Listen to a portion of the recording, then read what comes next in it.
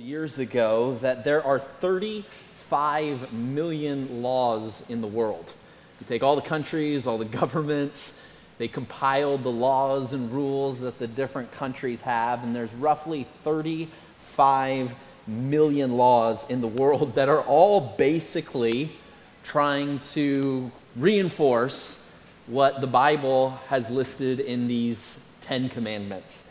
Over the past few weeks, we've been marching through the book of Exodus, verse by verse, chapter by chapter. And right now we find ourselves in Exodus chapter number 20, which is commonly referred to as the passage on the 10 commandments. And so what we're going to look at today, and if we were to take our message this morning and sum it up into one singular statement, it would simply be this, that we should obey God and we should follow God out of gratitude rather than out of guilt. I'm going to say that one more time. We should obey God out of gratitude rather than out of guilt. Sometimes when we talk about the 10 Commandments, we get this idea that, well, I lean into them, I follow these, because if I don't, I'll feel really guilty, I'll feel really bad. And yet, God wants us to lean into His laws. He wants us to lean into His will, not because we feel guilty, but rather out of a deep sense of gratitude for everything that He's done for us, recognizing that His will and His path for our life truly is what brings about the greatest blessing. So in review, over the past few weeks, we saw that the first 4 commandments had to deal with our relationship to God. They were what we might refer to as vertical in nature, commandments 1 through commandments 4. Then commandments number 5 through commandments 10 are what we would say are horizontal in nature. They have to do with our relationship to other individuals, our relationship to our neighbors, our relationship to our family. And so we see these vertical commandments, and then we see these horizontal commandments. And this morning, we're going to look at the 3 final commandments found in this passage that are really these final horizontal commandments. All right, so we're going to look at these today. If you have your Bibles, I want to encourage you to go to Exodus chapter number 20, verses number 15. Exodus chapter number 20, verse number 15. They'll throw these up on the screen, and we'll read through verses number 15 through verses number 17, all right? If you are physically able, I'd like to invite you to stand as they put this on the screens. Exodus chapter number 20, verse number 15 through 17. Notice what the Bible says in Exodus 20, verse 15. It says, "You shall not steal. You shall not give false testimony against your neighbor. You shall not covet your neighbor's house. You shall not covet your neighbor's wife or his male or female servants, his ox or donkey, or anything that belongs to your neighbor." Basically, we see 3 commandments here. Thou shalt not steal. Thou shalt not bear false witness. Thou shalt not covet. We're going to dive into these here this morning. Shall we have a word of prayer? Dear gracious and heavenly Father, Lord, as we come to you, gathered together as your people to worship, to share testimonies, to dive into your word, Lord, I pray that we would not look at these commandments, Lord, as grievous or difficult or burdensome, but Lord, I pray that we would see them as something that you in your grace have brought to us so that we can experience life as you designed for it to be lived. And truly, Lord, these can be conduits of grace in our lives for us to be able to experience the best of what you have for us in this world. I pray that you would minister to our hearts through your word. I pray that you would encourage us where we need to be encouraged. I pray that we would be challenged and strengthened to grow in areas, Lord, that you want to develop us. I pray that your word would do a work, Lord, that maybe even our flesh cannot do in and of itself. Lord, we love you. We thank you for the gift of a local church body. I pray for those who are joining us online virtually. I pray that this message would continue to be a blessing to them and those who have gathered here in person. I pray that we would fully experience all that you have for us today. Lord, we love you. We thank you for what you have done and for what you will continue to do. We pray in Jesus' name. Amen. And you may be seated here at this time. Well, we're going to dive right in this morning. So let's start in verse number 15. The Bible tells us in Exodus chapter number 20, verse number 15, you shall not steal. steal, all right? This is pretty basic. It's something that we teach our children from a very young age. Maybe some of us have stories from when we were a kid and we were standing in line at a grocery store and there's those tempting little candies all around. And I'm sure if we were to be honest, at some point, maybe either our children or maybe even ourselves had a time where we were tempted to be like, you know what? I don't think anybody will notice. I'm gonna go for one of these at 5 or 6 or 7 years old. We've been in those situations before, and those are a temptation. Why? Because from the earliest age, stealing is something that, can be a temptation. Verse number 15, you shall not steal. Ephesians chapter number 4, verses 28 says this, anyone who has been stealing must steal no longer. Notice this, but must work, doing something useful with their own hands, that they may have something to share with those in need. And so what the Bible is telling us in Ephesians is saying, hey, not only should you not steal, I want you to see the focus here, not only should we avoid stealing, but we should replace that with actually working hard, being diligent, to the point that we actually have extra so we can share with those who have needs so they don't have to steal. And that's what this passage is teaching us, which brings us to our first thought this morning, and that is this. Number one, don't steal. Be diligent. All right? If you're taking notes, you can jot that down. Don't steal, but be diligent. My brother and I were talking last night, and maybe some of you have seen on Netflix, there is this documentary called McMillions. How many of you are familiar with this, or you've seen this come up? It's a couple of you have raised your hands. Basically, it's a documentary all about how McDonald's, how many of you remember this, the Monopoly game at McDonald's? And if you get all the pieces to the Monopoly game, you would win, $1 million or whatever. If you've not seen the documentary, you may not know this, but for about a decade, nobody won that game. Nobody ever got $1 million. You say, what happened?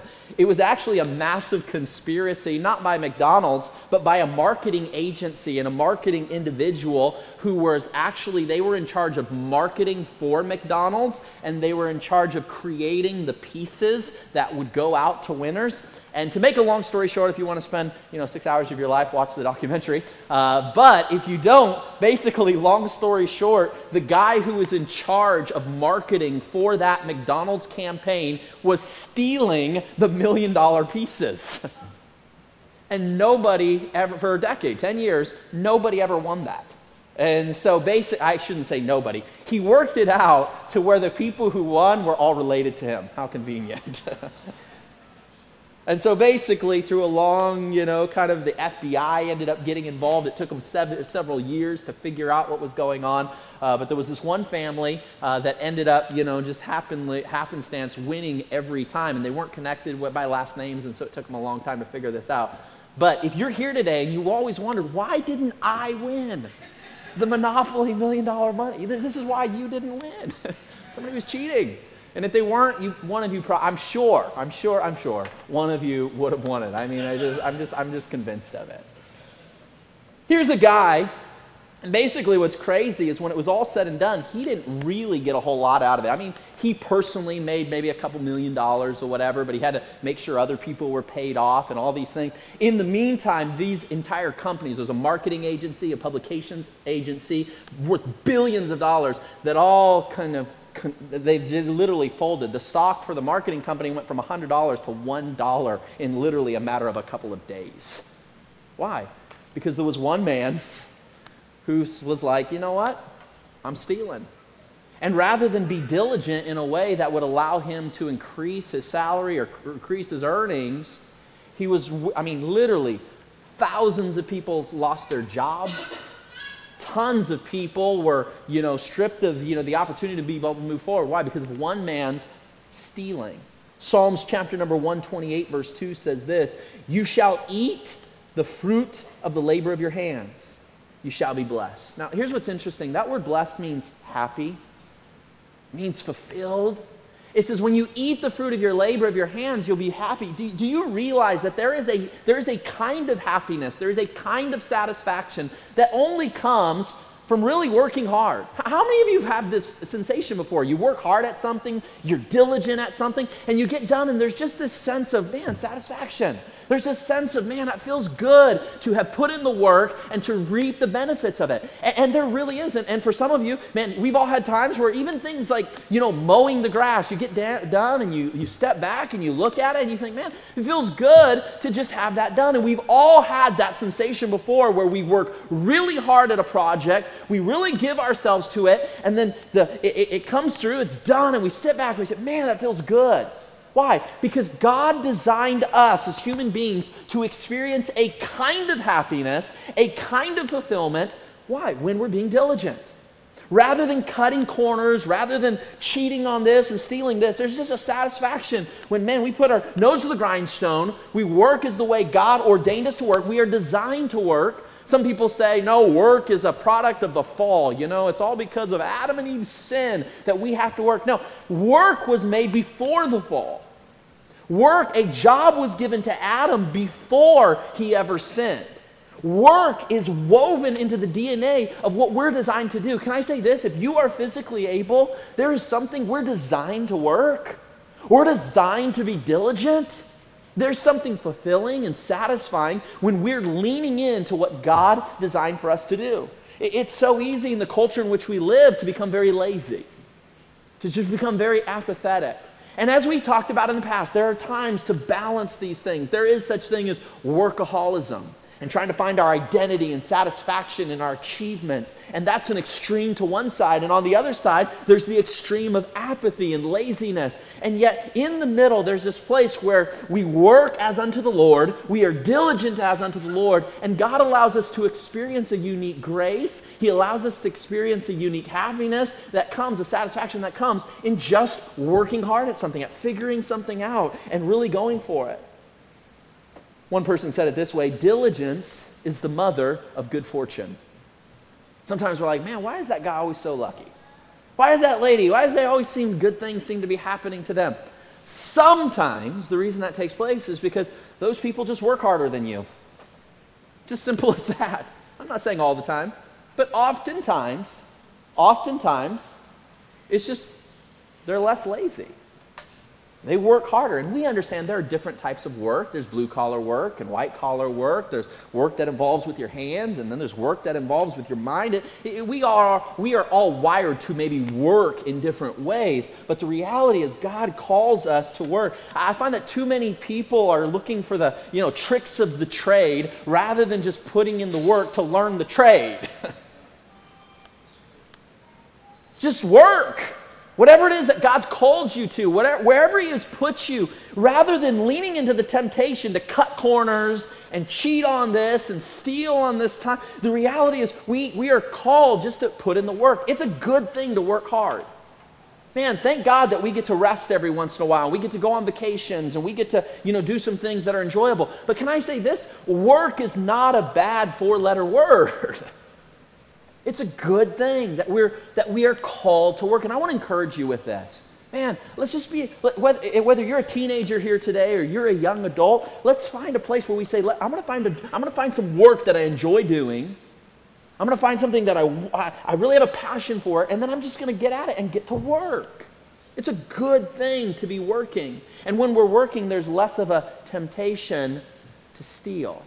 There's a lot of different ways in which we can steal. Do you realize we can steal from our employers because we clock in to go to work, and we have an agreement that we're going to work maybe for 8 hours, and then all of a sudden we kind of fudge a little bit on, all of a sudden an hour goes by, 2 hours goes by, and we really haven't done any real work. We're just kind of going through the motions of something.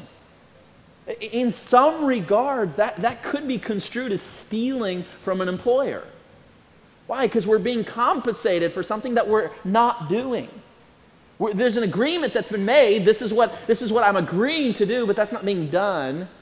And that can be a form of stealing. There's a lot of ways in which we can steal. It's not always just, going down, to the local mall and stealing. I remember one time watching, I think it was a Dateline or Nightline special, something like that, was showing how shoplifters would go in. I remember watching how this one lady, she was really clever about how she could literally steal an entire television, and she'd put it in her skirt between her legs, and she'd waddle out with televisions between her legs.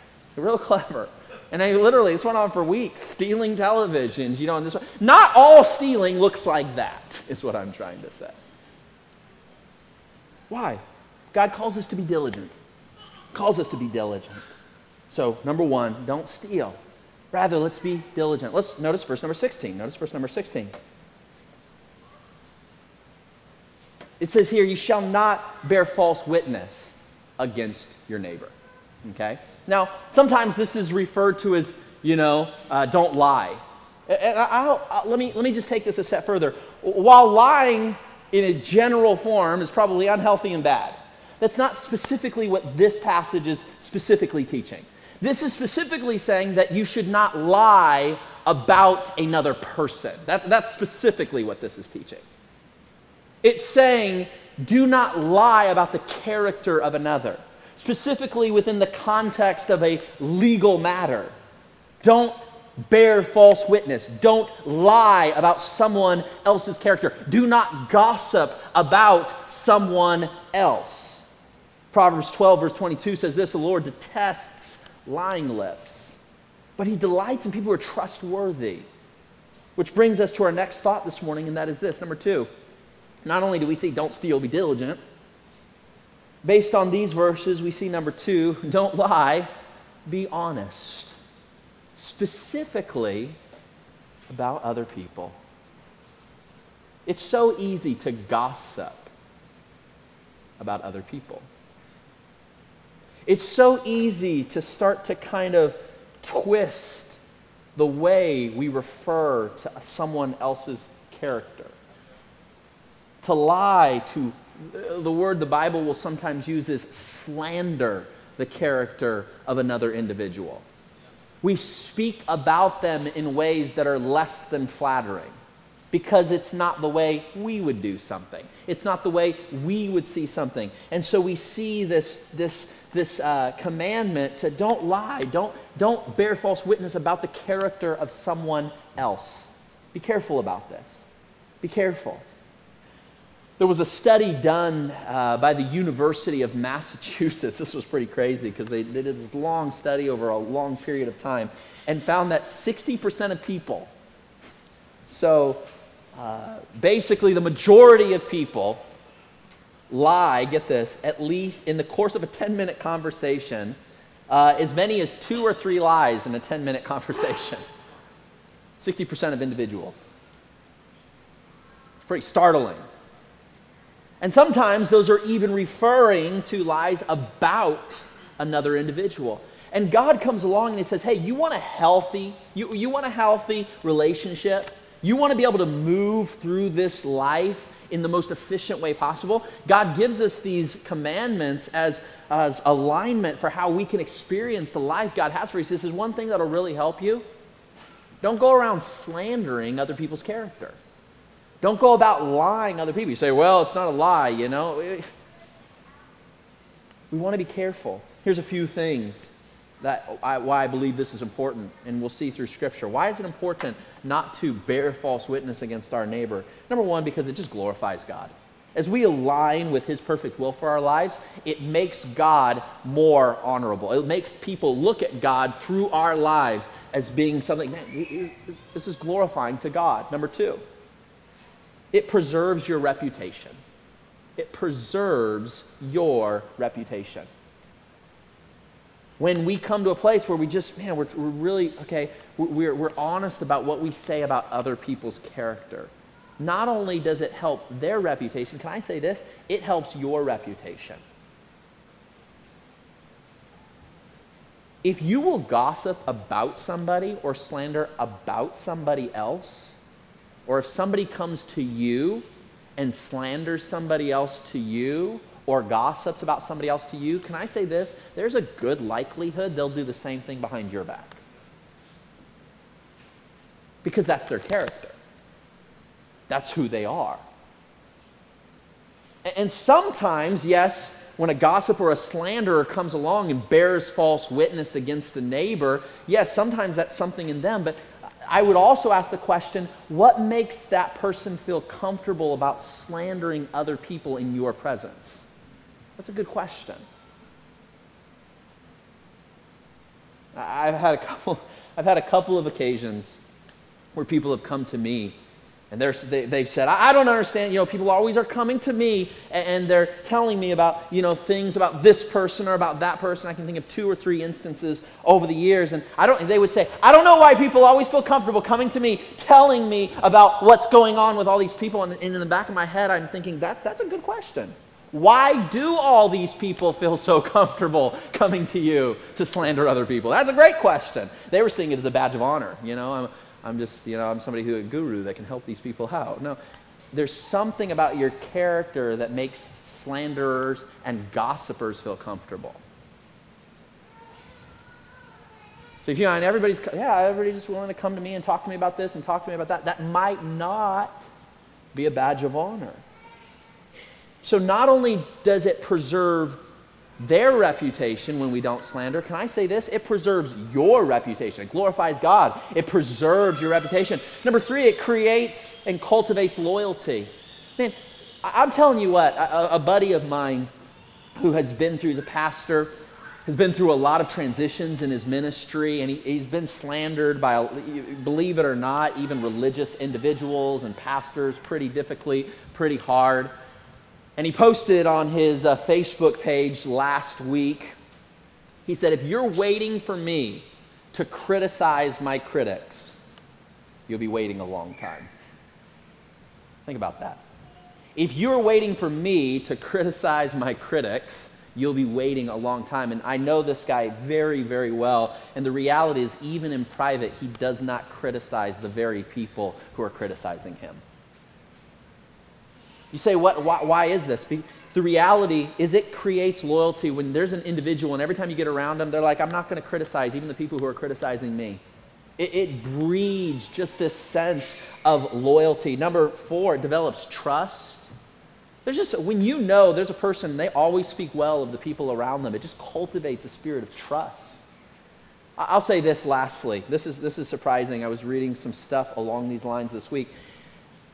Dishonesty actually when we're telling a lie, it actually releases a stress hormone in our physiology. Did you know this?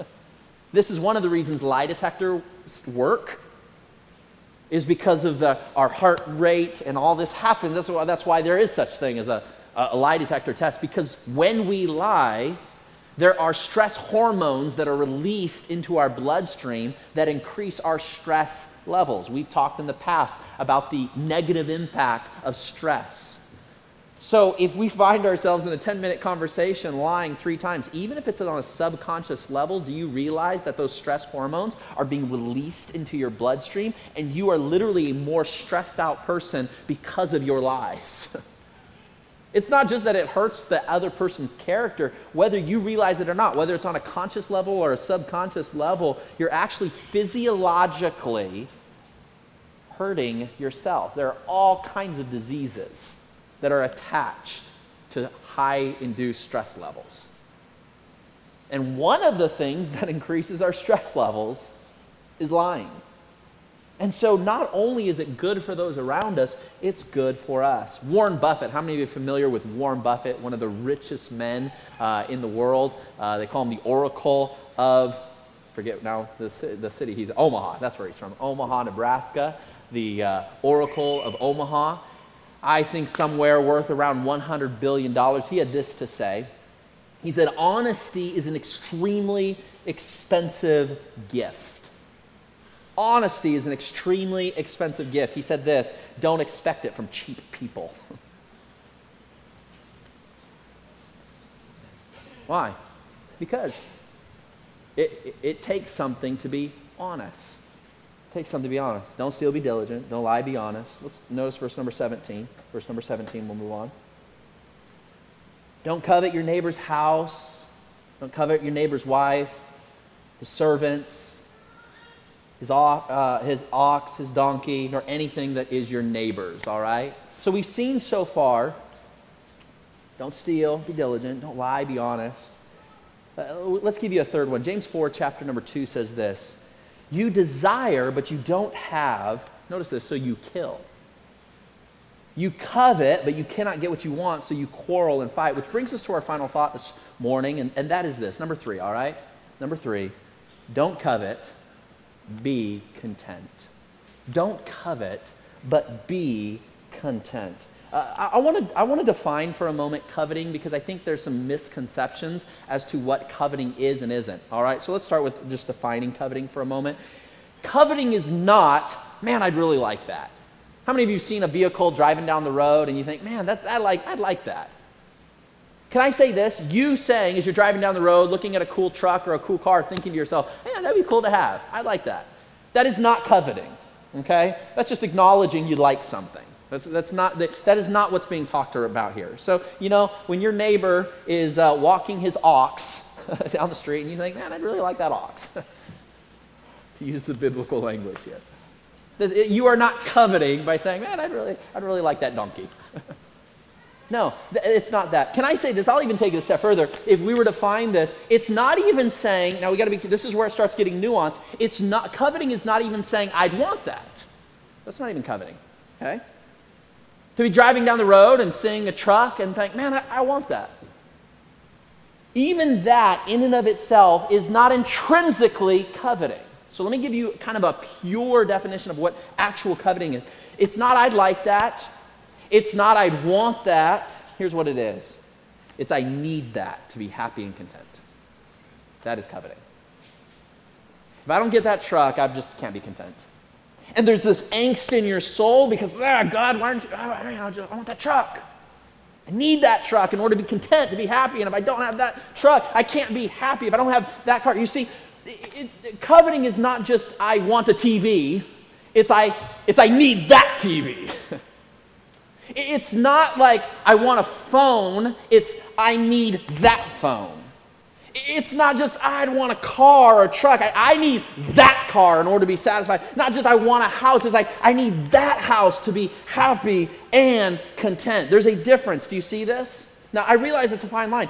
Now, if we focus too much on I'd like this, eventually there is a progression to this. If we start focusing all the time on all the things we want, eventually we fixate on that.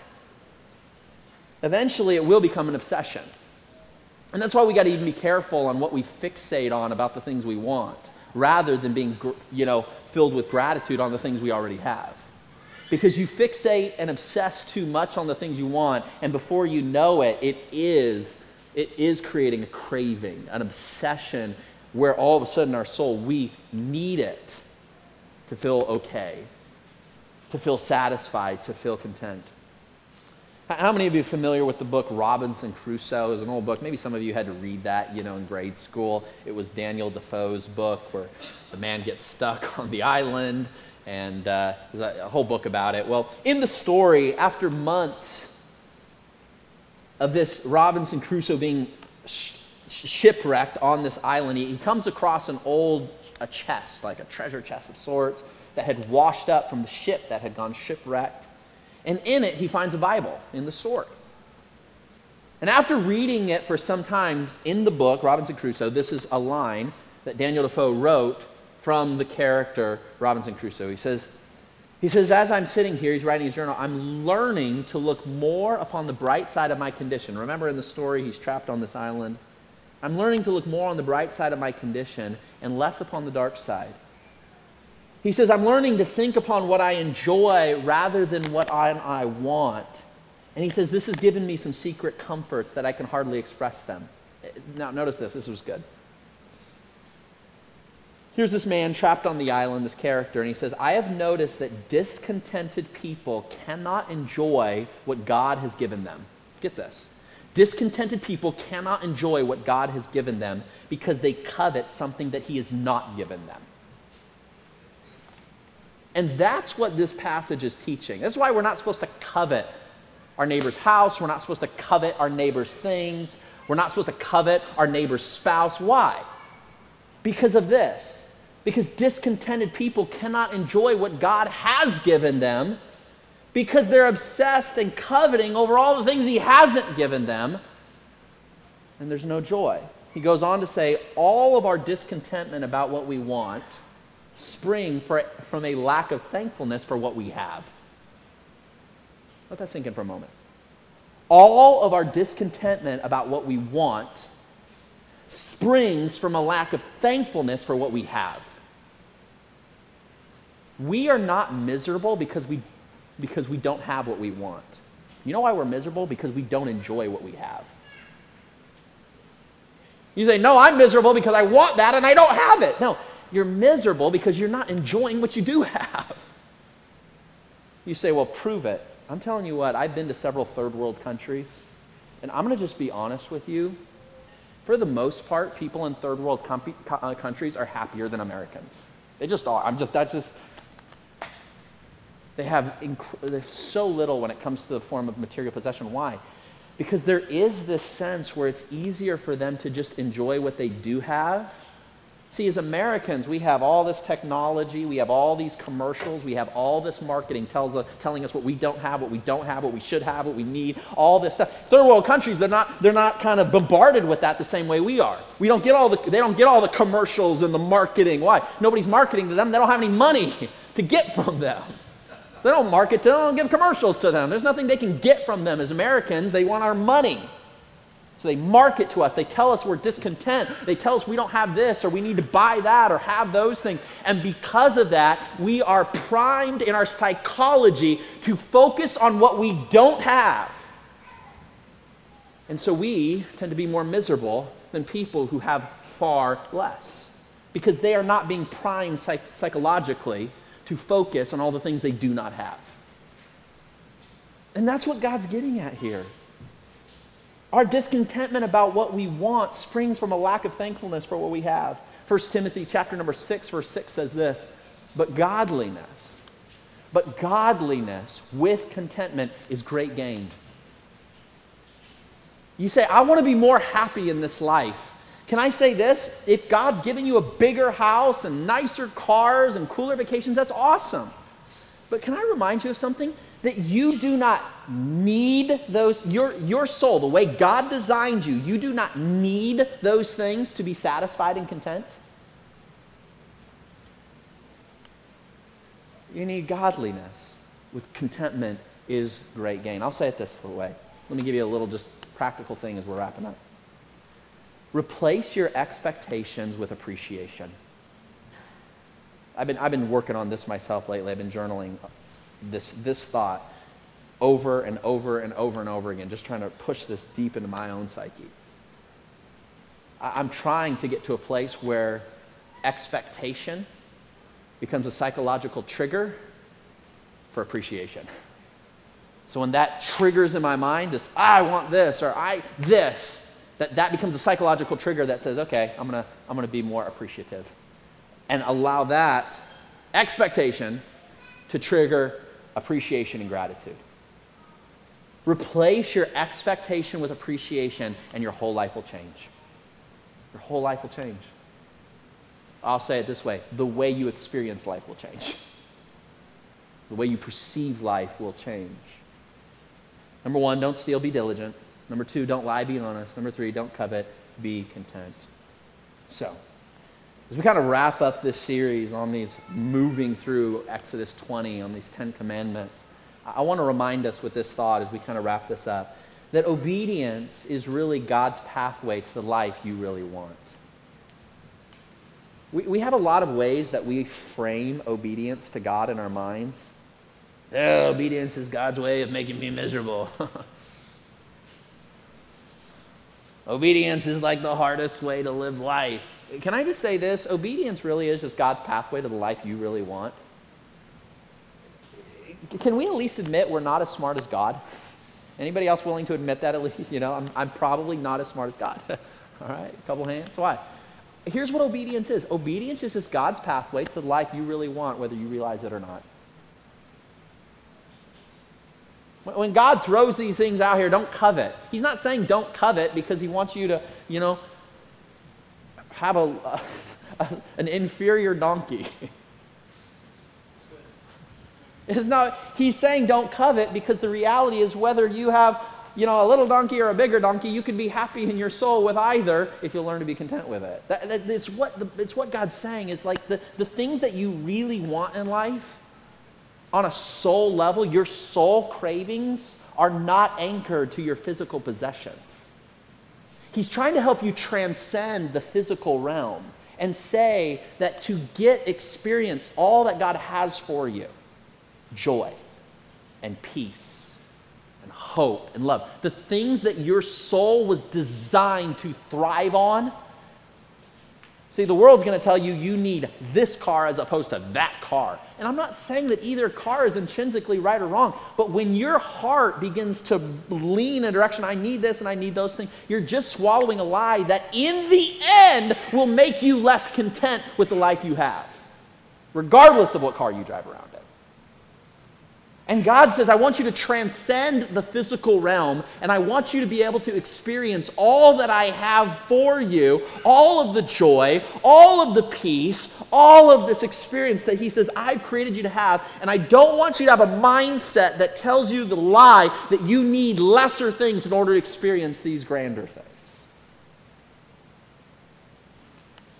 And this is why God gives us obedience truly is the pathway to the life you really want. And so He gives us these things to help guide us along the way. And I hope that something that we talked about over these past few weeks will just really resonate in our minds and say, God, you have what's best for me. You want what's best for me.